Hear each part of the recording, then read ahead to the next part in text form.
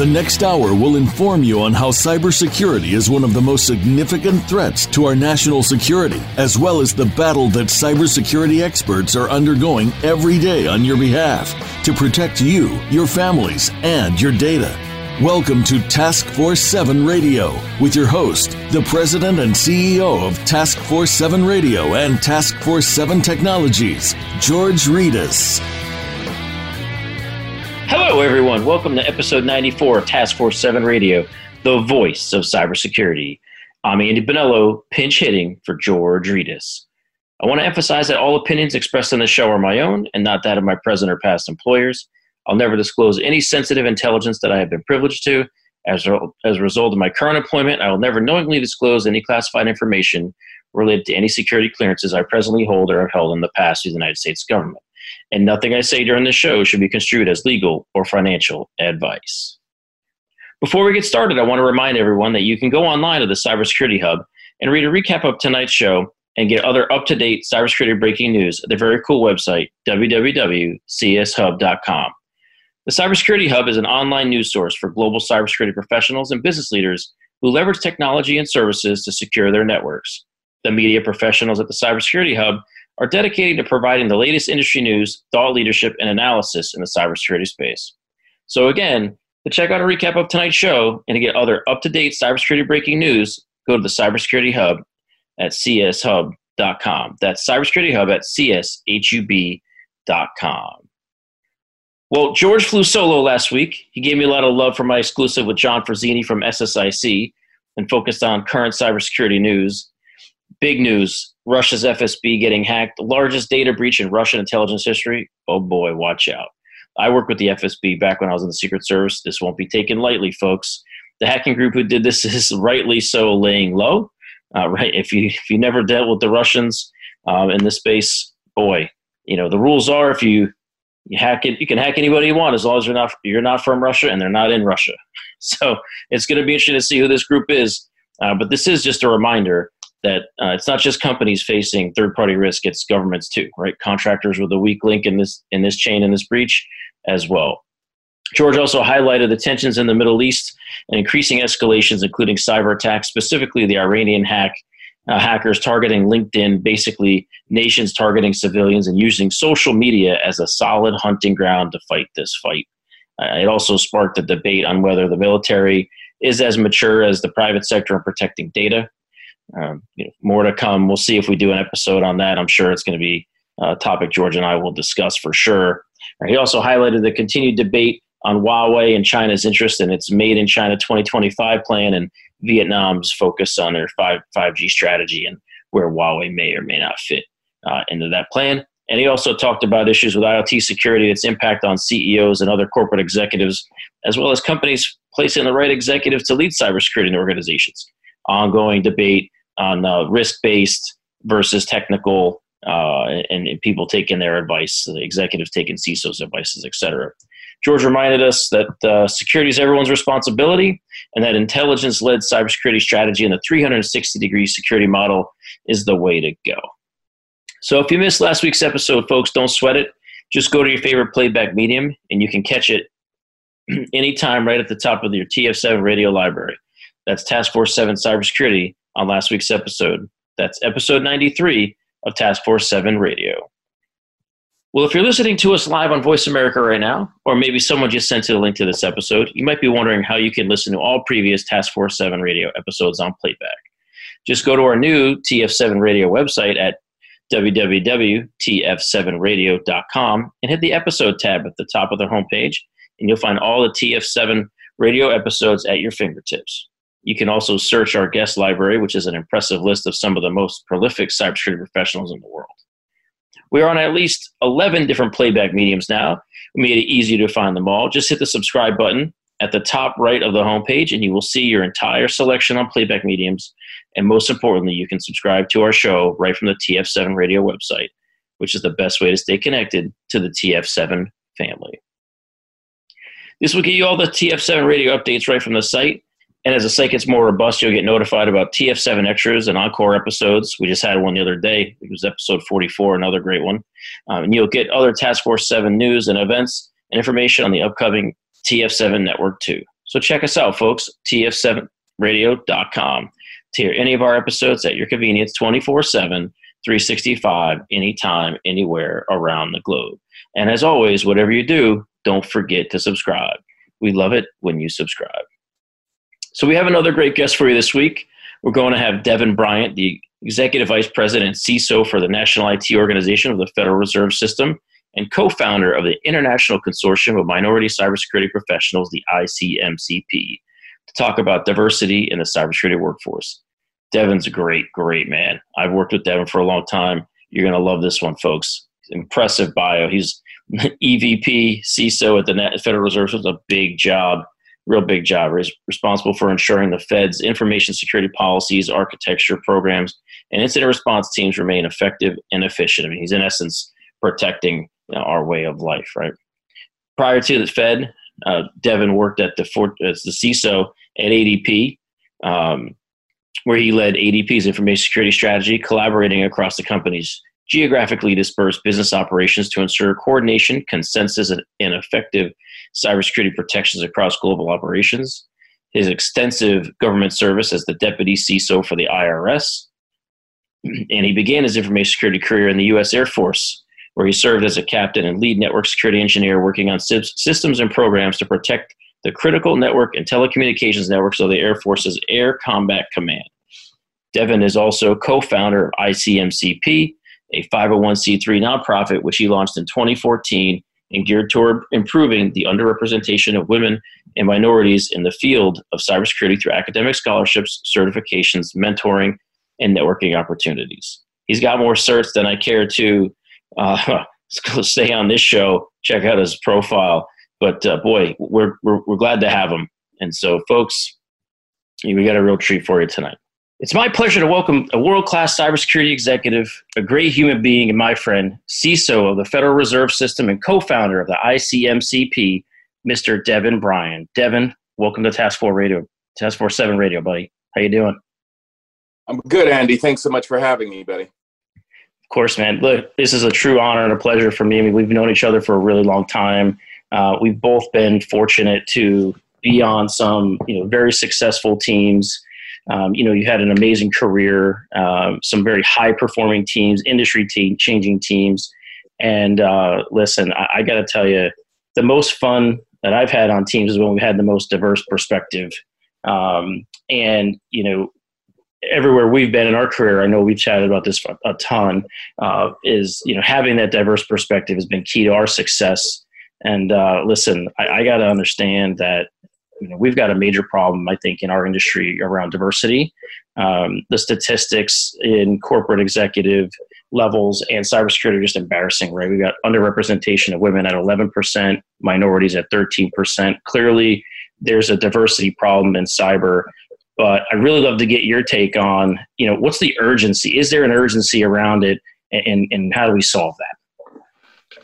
Yeah, I would say, Andy, certainly I think no one would disagree that, cybersecurity is certainly, one of, the most critical risks we face from a national economic and a national security perspective, right?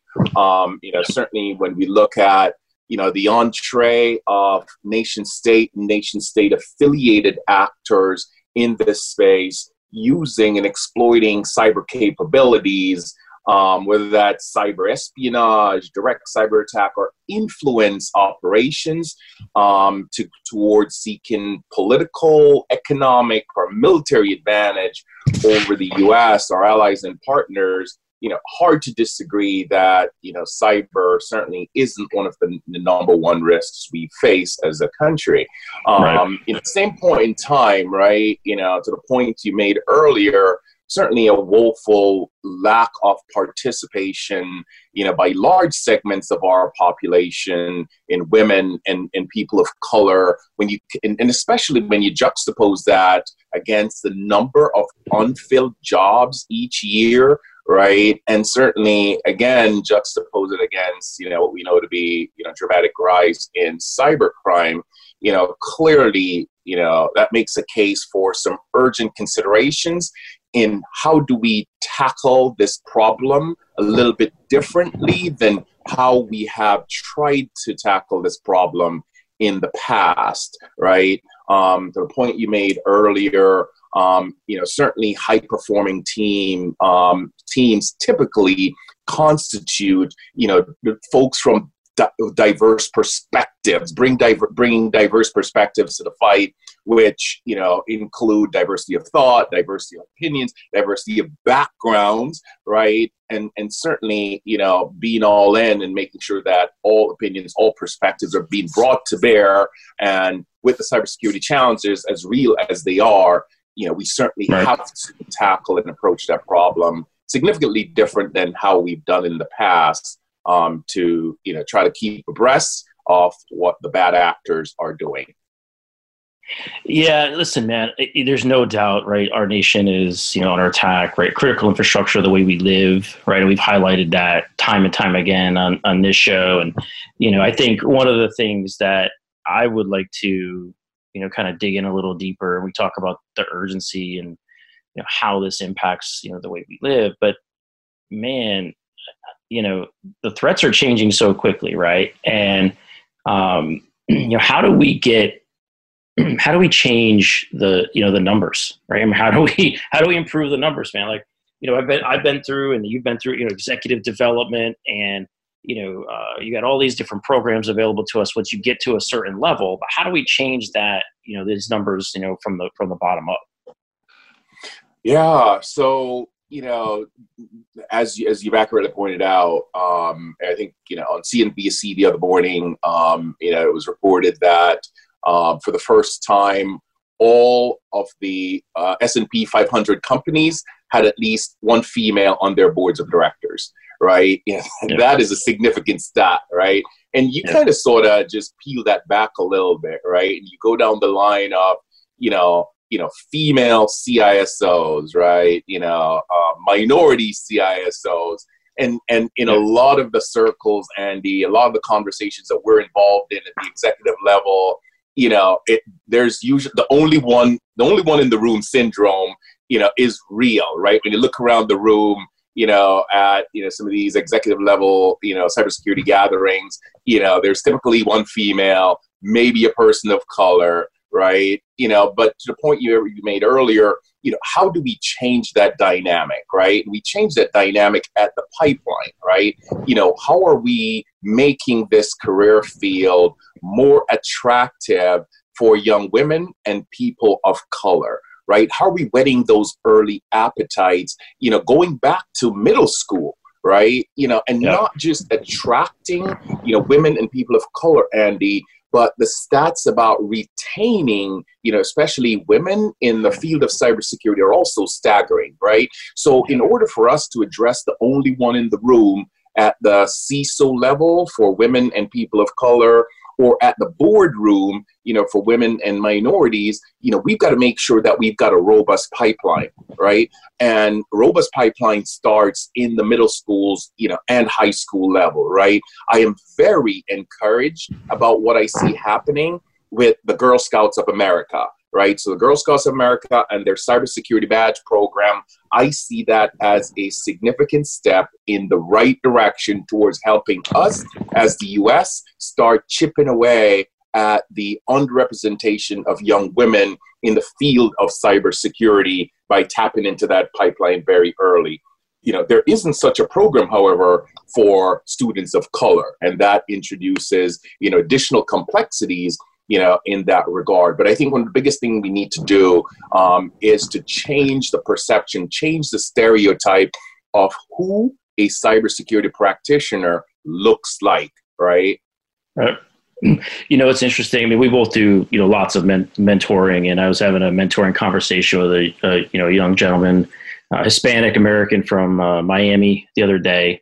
And, finance background, not a cybersecurity background, not a tech background, but finance background. It's like, I think this market is so ripe. There's a talent shortage. It just seems so interesting, with not being technical, what can I do to break into this market? And I said, don't think of it just as being an analyst, right? Think of it as the cybersecurity industry, this billions of dollar industry, trillions of dollar industry that we're moving towards, right? And there's something for everybody, right? It's just not about being an analyst and being technical, looking at, SOC alerts, right? There's something for everybody in the industry of cybersecurity. So I love where the space is going. And I love that you cited the Girl Scouts of America. I think that's a great, use case. We've got to get more of that. But well, okay, folks, we got to transition to a commercial break here. So hey, if you're a social media junkie, don't forget to follow Task Force 7 Radio, TF7 Radio on your favorite social media platform. Follow us on Twitter, LinkedIn, Facebook, and even Instagram by searching at TF7 Radio. You'll be connected to the extended TF's family in your favorite social media platforms.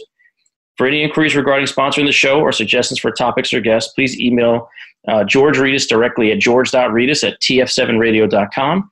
That's george.reedus@tf7radio.com. I want to remind our audience that we're building the world's premier cybersecurity professional network, Task Force 7. I'm really excited about this, folks. Tune in over the next several months for more information on this much needed, much awaited for network. We're going to solve some problems together, I promise you. Task Force 7, get in the fight. We're going to pause for some quick messages from our sponsors, and then we'll be right back with our special guests, Devin Bryan. So whatever you do, don't go away. You're listening to Task Force 7 Radio, the voice of cybersecurity.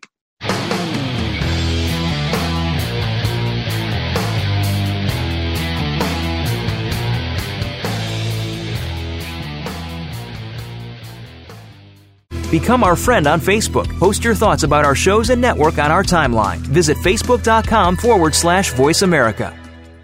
As CISOs manage known malware attacks, they also contend with the unknown unknowns. With 24/7 hacker innovation, where do CISOs place their next security investment bet? Find the answer with SINET. With forums and public and private partnership dinners in Toronto, London, Singapore, Tokyo, and across the U.S., SINET is a mission-focused, purpose-driven global community, advancing the next generation of cybersecurity solutions. As an entrepreneurial ecosystem superconnector, SINET brings innovators, top cybersecurity professionals, solution providers, investors, and government executives into a collaborative alliance. Join SINET's global community to empower your organization and the industry to defeat hackers with cybersecurity's next generation of innovation. Learn more at security-innovation.org or Google SINET, SINET. Account takeover is the fastest growing form of cyber attack. Criminals exploit compromised accounts for financial gain, often causing irreparable and long-term damage to finances and reputation.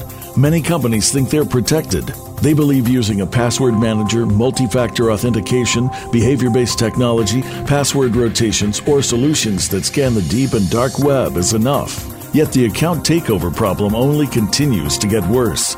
SpyCloud combines human intelligence and automated technology to prevent account takeover for your customers and employees. We recover stolen credentials early in the account takeover life cycle before the credentials are sold on dark forums. Check your exposure for free at spycloud.com.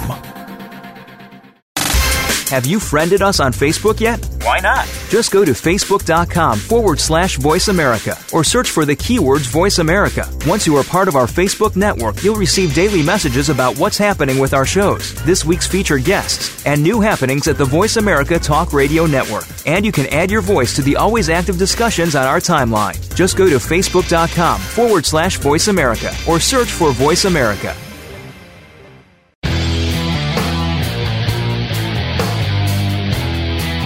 You're listening to Task Force 7 Radio with George Reedus. If you'd like to find out more about our program, please visit the website at taskforce7radio.com.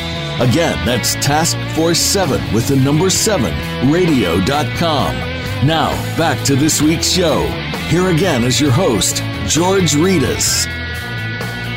Welcome back to Task Force 7 Radio, the voice of cybersecurity. We're back with our special guest, CISO of the Federal Reserve System and co-founder of the ICMCP, Devin Bryan.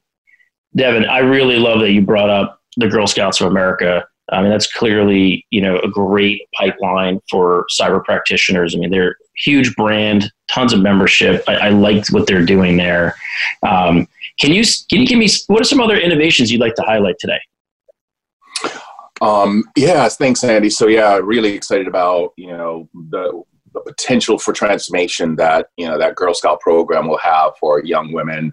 But perhaps the greatest innovation that I'd probably cite, and you do not give yourself enough credit for it. I'm not even sure if you'll remember this, but, as one of the early members, and again, we're just so thankful that, the nonprofit that I co-founded, when we reached out for folks like yourself to serve on our advisory board without skipping a beat, you raised your hand, said you were all in. But the innovation that I would cite that's going to be really transformational to help us tackle this problem is what you did with a young man. Derry Sodongo was his name. I think he was the first recipient of an ICMCP scholarship award, who you met at I think it was an Apple Genius bar. And he was looking for opportunities to transform his life.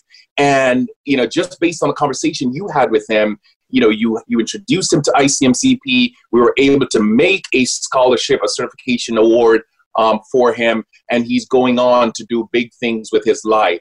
And what that exemplifies, Andy, is that each of us, as a current practitioner in our industry, have the ability to significantly impact a young life, right? And so, I know you probably have forgotten about that. Well, you certainly haven't. No, man, it's a big moment, right? I mean, look, I was telling someone the other day, that they look at where we are today, right? And they forget no one really knows where we came from, right? A friend of mine says, you can't make old friends, right? And, we're having this, and you and I have known each other for a really long time. And what I found fascinating was, someone asked me, like, how did you end up in the CISO role? How did you end up even in cyber, right? You were a cop and an agent and got to cyber, right? My path was a lot different. And, where I grew up, the only people that had money were drug dealers and cops, right? So I had people help me along the way. So any chance I get to pay it forward and kind of get people on the track, I'm in. And so I appreciate I remember Derry, he's doing well. Every now and then I'll get a note, we check in, but, it's, I appreciate you highlighting that. And the key there for me in that scenario was, you just never know, right? People that take the initiative, right? And I think that's a really big part of, we need to get the message out on. People aren't going to just give you something, right? You got to go get it. You got to want to at least express an interest, and we've got to align those resources, at the right time. And, I appreciate you bringing that up, but I mean, listen, that only works because the ICMCP existed in the work that you and others were doing, to have that platform available for me to route, a talented individual into it. Right. And so, kudos to you and the team. So let's spin it a little bit, man, to the financial sector. Yeah, so I do want to expand a bit more on the innovation point, because that's the one you raised, and I'd certainly be remiss if I didn't point out some of the very interesting stuff happening, across the industry. But just to finish the thought about that one individual that whose life you were able to change, Andy, it's certainly there's the direct impact that the programs like ICMCP and others that I'll mention briefly will have on their lives. But then what we do is, we create a ripple in the stream, right? So, that young man will have a niece or a nephew, and he lives in a community. He will have cousins and relatives and neighbors, and they will see him doing big things, right? And they too will want to probably ask, how are you kind of sort of making, how are you growing and how are you learning? How are you doing so well with your life, right? And what is it that about what you're doing that keeps you so interested and so energized? And that is the ripple in the stream that, by just touching that one life, would have helped to have influenced. And so we cannot understate the importance of that, changing just that one life and the ripple effects that will have in their immediate community. But back to the question of innovation that we're seeing, certainly, looking at what's happening with the Hour of Code, right? And getting more of our students exposed to, to programming at an early level. Certainly the point you made earlier is spot on, in that you don't necessarily need a technical discipline to be successful at cyber. But certainly the programs at Hour of Code, the programs that Girls Who Code are implementing across the country, I see those as transformational. Certainly Black Girls Code as well, right? Yep. I see that as certainly catering to the brown community of young women, right? Getting more young African-American women, Latina women into the field so they too can learn how to code. I see what Joyce Bracaglia is doing with the Executive Women's Forum as helping to grow the next generation of female cybersecurity execs and decision maker as very transformational. Certainly Women's Cyber Jitsu with Lisa Foreman-Jiggets, based in DC, what they're doing as well as women in cybersecurity, right? That program actually predates ICMCP and have been around for a while. So I see those as a lot of those are grassroots efforts, but with this problem being as the challenge, to address the underrepresentation of women and minorities in cyber being so huge, each of these platforms, each of these initiatives, grassroots or not, are really transformational in moving the needle, right? There are also some interesting developments in terms of legislation that has been passed, executive orders that have been passed specific to cybersecurity workforce, some specific to cybersecurity workforce diversity that's also intriguing. But I'd say perhaps when we take a look at, where has this successfully worked, right? For companies, for entities, for countries actually to have marshaled the resources of across their citizenry to address cybersecurity. You point to what Israel has done with Unit 8200 and how how recruits were selected and trained as a part of the core cyber defense forces of that country. So there's certainly a number of leading practices that one can look to, and certainly a lot of ongoing grassroots efforts that I believe are each individually and collectively contributing, Andy, to moving the needle, from addressing challenge perspective. Yeah, and there's some amazing people out there, right, handling it and tackling this issue at all these different levels. It's great to see, and for those of you out there listening who are not involved, look into some of these groups. They're just amazing individuals who are leading them, and we can't thank them enough for pushing the cause forward.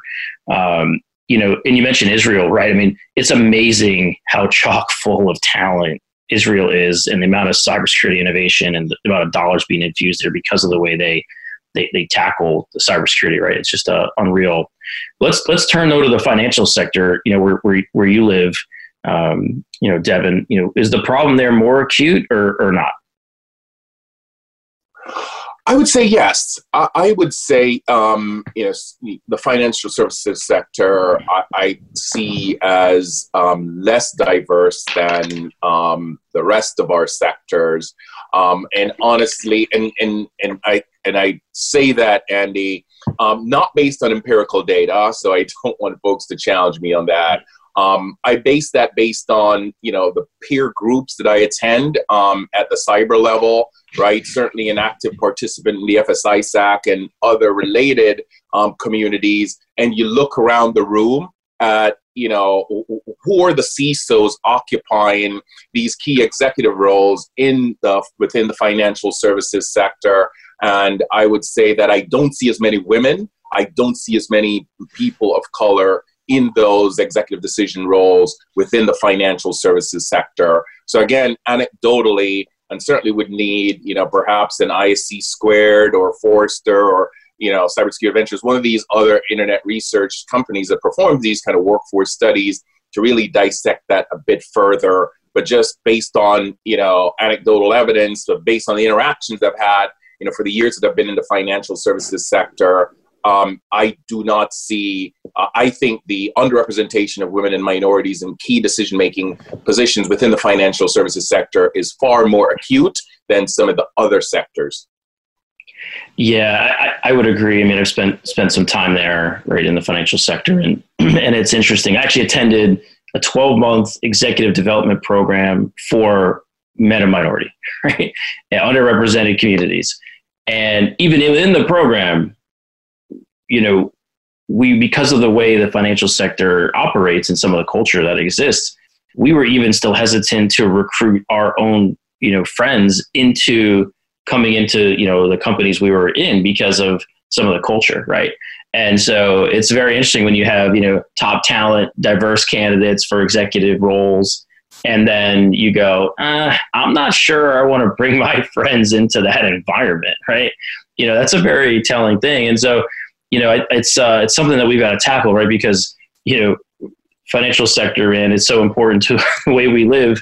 We've got to have that diversity of thought in the workforce there. So, based on research, man, I'm glad I looked at your take on what are the benefits of having a diverse workforce. So diversity wins, right? I think certainly the empirical data. If we reference the latest McKinsey report, I think the title was "Delivering Through Diversity." They do have some compelling stats in there based on the research that was conducted in terms of companies who are performing in the top quartile, right, based on gender diversity and what the average profitability was for those companies, right? And the same is true for companies, also high performing companies, that has a greater percentage of ethnic diversity, right? And based on that McKinsey report, and there are others as well, right? Certainly there's a compelling case, right, for why diversity wins, right? And we've seen that, when we take a look at and we other industries as well, not just profit motivated industries, but also those are more in the public sector. The case for diversity and why that's important, and why having diversity of thought, backgrounds, cultural, others, where folks can really bring, different perspectives to bear. I think, there's certainly a compelling case there that research has proven time and again. Yeah, I mean, listen, like I mentioned kind of in the beginning, right? The most fun I've ever had on teams were ones that had a lot of diversity on them, right? I mean, it's so fun when everyone's the same, right? And then, everyone can, the key, I think, right, in having diverse teams and be successful is everyone still has to check their ego at the door when they walk in, right? And they've got to all be behind the mission. So, you've led, diverse, high-performing teams. Like, how do you get people of any background, right, rallied around the mission and focusing on the collective goal? Tell me a little bit about how you tackle that. I think the simplest thing, simplest recipe for success there in leading high performing teams, Andy, as you well know, is that everyone wants to feel valued, right? Irrespective of race, gender, religious, sexual affiliation, age, on and on and on. You walk down the various dimensions, of the diversity spectrum. Everyone wants to feel valued. Everyone wants to believe that, their opinions, their perspectives, that they matter, that their voices can be heard, right? And so, as leaders of teams, right, it's critically important for us that we pull people in and make sure that, they're invited not just to the table, but to also, participate in what's happening at the table, right? Hence the numbers game, right? And having, X% or having, the typical, allotment, if you will, tells one story. But then, and so you might be meeting the spirit, but are you really meeting the intent, right? So making folks feel included, valued, and that, they're not just there to meet a quota, but they're there because, their perspectives are valued, they're valued, and that they're actively participating in supporting the mission, driving the organization forward, helping the organization grow top line revenue. So, that's in summary how I would see as kind of, really as people leaders, we have to make sure people feel valued and that, that they're included. 100%, man, right? If people aren't buying, if people don't feel, I remember when I was in the government, right, in the Secret Service, we didn't care about how much money we made, right? We're on the team, we looked down right to the left, and, we went towards the mission because we felt like what we were doing mattered and we felt like we were valued. And it's so true. Listen, and, you served our country, right? Thank you for your service. Thank you for yours. Go Air Force, aim high. Well, tell me how high the ICMCP is aiming, and I know you've mentioned it earlier in the show, but tell the audience a little bit more about the organization. Yeah, thanks, Andy. So ICMCP, we co-founded that organization. It was actually incubated at RSA, right? Sitting at RSA year over year, looking at the headline and keynotes, right? Who's on stage, right? And then you attend the sessions. The only place you would find a significant representation of women, unfortunately, was at the booths, right? And scantily clad women, helping to pitch product, and that is and of course, same extends for underrepresented minority groups, right? So, back then, I think this was 2013, 2014 RSA, Carlos Edwards from the IRS, Larry Whiteside, Julian Waits, myself, and shortly thereafter, Eric Permenter got together and say, what can we do, to help to move the needle just a little? I mean, we weren't ignorant in thinking that, a startup nonprofit, all volunteer-led, right, where people are pitching in their nights, weekends, and holidays, taking time away from their families to make phone calls, schedule meetings, organize literature, organize, meetups and such, raise money for scholarships or mentor folks, that was going to solve this very difficult problem for our country. But what we wanted to do was to leave this industry, just a little bit better than we found it. Right. And so, that gave birth to the International Consortium of Minority Cybersecurity Professionals. Quite a mouthful and a 5-letter acronym. We know we've got problems with branding, right? So ICMCP, was birthed on the back of paper napkins at RSA to tackle a social cause that each of us as co-founders are so passionate and so committed about was, what can we do to encourage the participation by large segments of the U.S. population and international population, quite frankly, that right now are excluded from the opportunities, within the field. And so we've been truly blessed. Again, as I mentioned earlier, giving you kudos for one of those who quickly raised their hands to say, Devin, how can I help? And to be a member of our early strategic advisory board, and you bringing folks, mentoring folks, serving as a mentor, for our members, helping us raise monies so that we can award scholarships, so we can award certification vouchers, and quite frankly, just being part of the community that isn't, just talking about, the underrepresentation of women and minorities in cyber, but actually doing something about it. And so, we have been truly blessed, truly lucky. We've knocked on several doors across our industry. We've gotten tremendous support, from the cybersecurity community, our vendors, partners, charitable donors that have pitched in. We have so many folks volunteering as mentors. It's just been, truly, truly rewarding to see the lives that we've changed, right? So, each of us are firmly committed to continue to do what we can to answer, the charge that certainly folks like, great leaders like Mahatma Gandhi, famously quoted as saying, be the change you want to see, right? And so we believe firmly that, the mission of ICMCP is helping to answer that charge by trying to do what we can to being the change in the industry that we would like to see, by, helping more women and people of color get into the field and grow, and not just get in, but also grow their careers as well once they're in.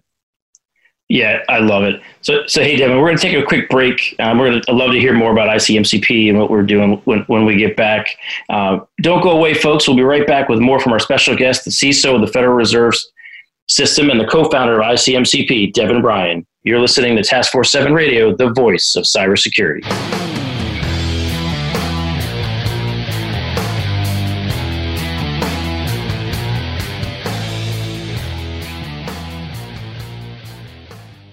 Become our friend on Facebook. Post your thoughts about our shows and network on our timeline. Visit facebook.com/Voice America. As CISOs manage known malware attacks, they also contend with the unknown unknowns. With 24/7 hacker innovation, where do CISOs place their next security investment bet? Find the answer with SINET. With forums and public and private partnership dinners in Toronto, London, Singapore, Tokyo, and across the U.S., SINET is a mission-focused, purpose-driven global community, advancing the next generation of cybersecurity solutions. As an entrepreneurial ecosystem superconnector, SINET brings innovators, top cybersecurity professionals, solution providers, investors, and government executives into a collaborative alliance. Join SINET's global community to empower your organization and the industry to defeat hackers with cybersecurity's next generation of innovation. Learn more at security-innovation.org or Google SINET, SINET. Account takeover is the fastest growing form of cyber attack. Criminals exploit compromised accounts for financial gain, often causing irreparable and long-term damage to finances and reputation. Many companies think they're protected. They believe using a password manager, multi-factor authentication, behavior-based technology, password rotations, or solutions that scan the deep and dark web is enough. Yet the account takeover problem only continues to get worse. SpyCloud combines human intelligence and automated technology to prevent account takeover for your customers and employees. We recover stolen credentials early in the account takeover life cycle, before the credentials are sold on dark forums. Check your exposure for free at spycloud.com. We're not your typical security vendor. In fact, the script for this ad was written by an engineer, not a marketing guru. Because at SOC Prime, we're focused on features that matter to our users. Our threat detection marketplace has over 30,000 cross-platform SIM and EDR rules. Our downloadable Sigma, Yara, and Snort detections can be deployed with just a few clicks, and are mapped to the MITRE ATT&CK framework, enabling quicker and more strategic detection. With support from SOC Prime's veteran team and our community of contributors, we bridge the blue team skills gap and cover emerging threats with daily releases of new content. Nearly 3/4 of the threat detection marketplace is free to download. Register for free at tdm.socprime.com with promo code RADIO2019 to receive one free key to unlock premium content. That's tdm.socprime.com. Promo code RADIO2019. Have you friended us on Facebook yet? Why not? Just go to facebook.com/Voice America or search for the keywords Voice America. Once you are part of our Facebook network, you'll receive daily messages about what's happening with our shows, this week's featured guests, and new happenings at the Voice America Talk Radio Network. And you can add your voice to the always active discussions on our timeline. Just go to facebook.com/Voice America or search for Voice America.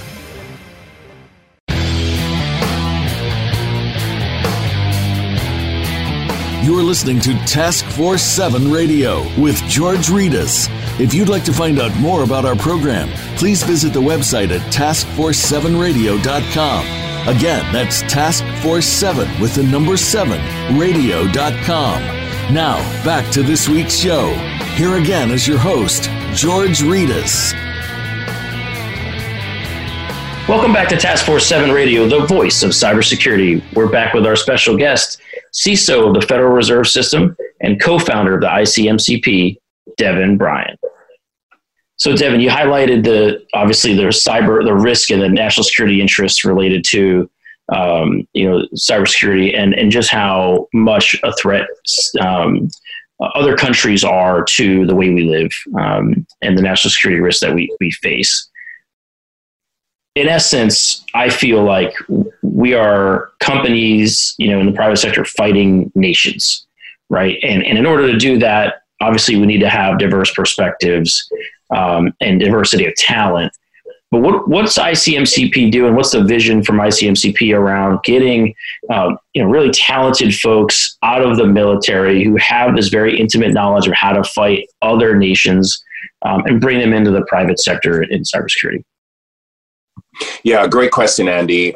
So certainly, in addition to the risks that the U.S. face from a national security perspective, all right, from cyber attackers, of equal importance, of course, the national economic security risks, right, that cyber attackers pose to the U.S. And specific to your question, because certainly when our companies, our private enterprises get targeted, right, and we look at projections that cybercrime costs will exceed $6 trillion, by 2021, according to internet research firm Cybersecurity Ventures. That certainly speaks volumes to why is it so important that all the resources that can be marshaled to help to protect private sector companies be brought to bear towards doing so. Certainly we've also seen the trends in the annual Verizon data breach reports where mid and small sized businesses are increasingly being targeted because, again, in many instances they lack the resources to adequately protect themselves. You think of a small business owner where the IT admin is the sysadmin, is the security admin, is the CFO, and on and on and on. And so, certainly how can we, to your point, convert the warrior instincts of those who have placed their lives on the line in defense of our great nation, and convert them to being cyber warriors, right? So that certainly has been one of the core pillars of ICMCP's go forward strategy is our warrior to cyber warrior program that we have been, working to get launched so that we can create a pathway, for our servicemen and women to pivot from, what they've been doing in the service of our country around the world to protecting the core industries that are so critical to the national economic security of the United States. Because the point you raised earlier, as a soldier, as a sailor, as an airman, as a Coast Guard, going through, the training that we've gone through, certainly that laser focus on mission, that laser focus on making sure that you've got the back of the person to the left and the person to your right when you're in the foxholes, making sure that, you are laser focused on,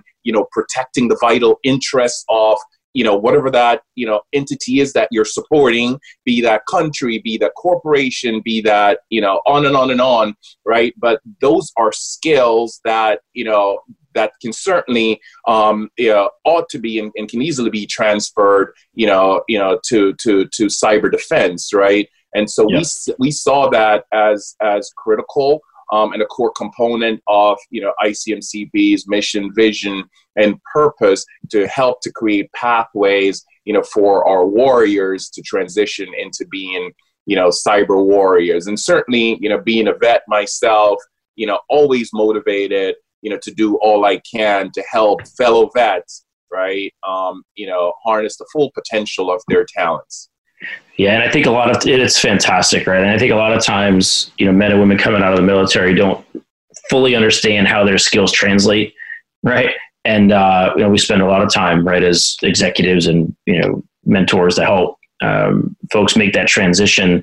And I love the concept, and I'm in. So what I find interesting there is the skills that men and women in the military bring to the table, like the critical thinking skills, the ability to communicate under stress, to calm down and not be freaked out when things are going on around them, right?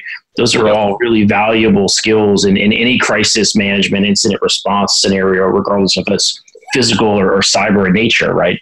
And so there's some immediate skills right out of the gate that they bring, even if they don't come from technical backgrounds, right? And so, getting their confidence high, I love it. I love it. So, before we head on out, there's a couple more things I want to cover with you. Within IMCP, tell us a little bit more about the mentorship program. We've talked, about mentoring and being mentors, but tell me a little bit about the ICMCP mentorship program.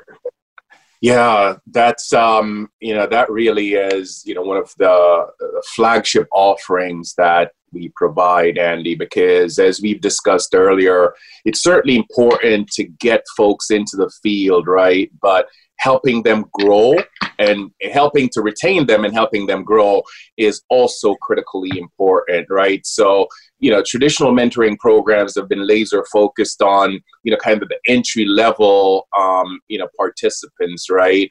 But it's also critically important that we cater to the needs of that mid-level manager who's trying to make it to, the director level, or that director that's trying to make it to the executive level, or that executive that's trying to get to the CISO level, right? And so having a mutual match mentoring program, we saw as critical towards addressing that need. And so we've been, so truly blessed to have folks who will give up, a 30-minute, hour, each week or every other week, to meet with a mentee, to offer them, career advice.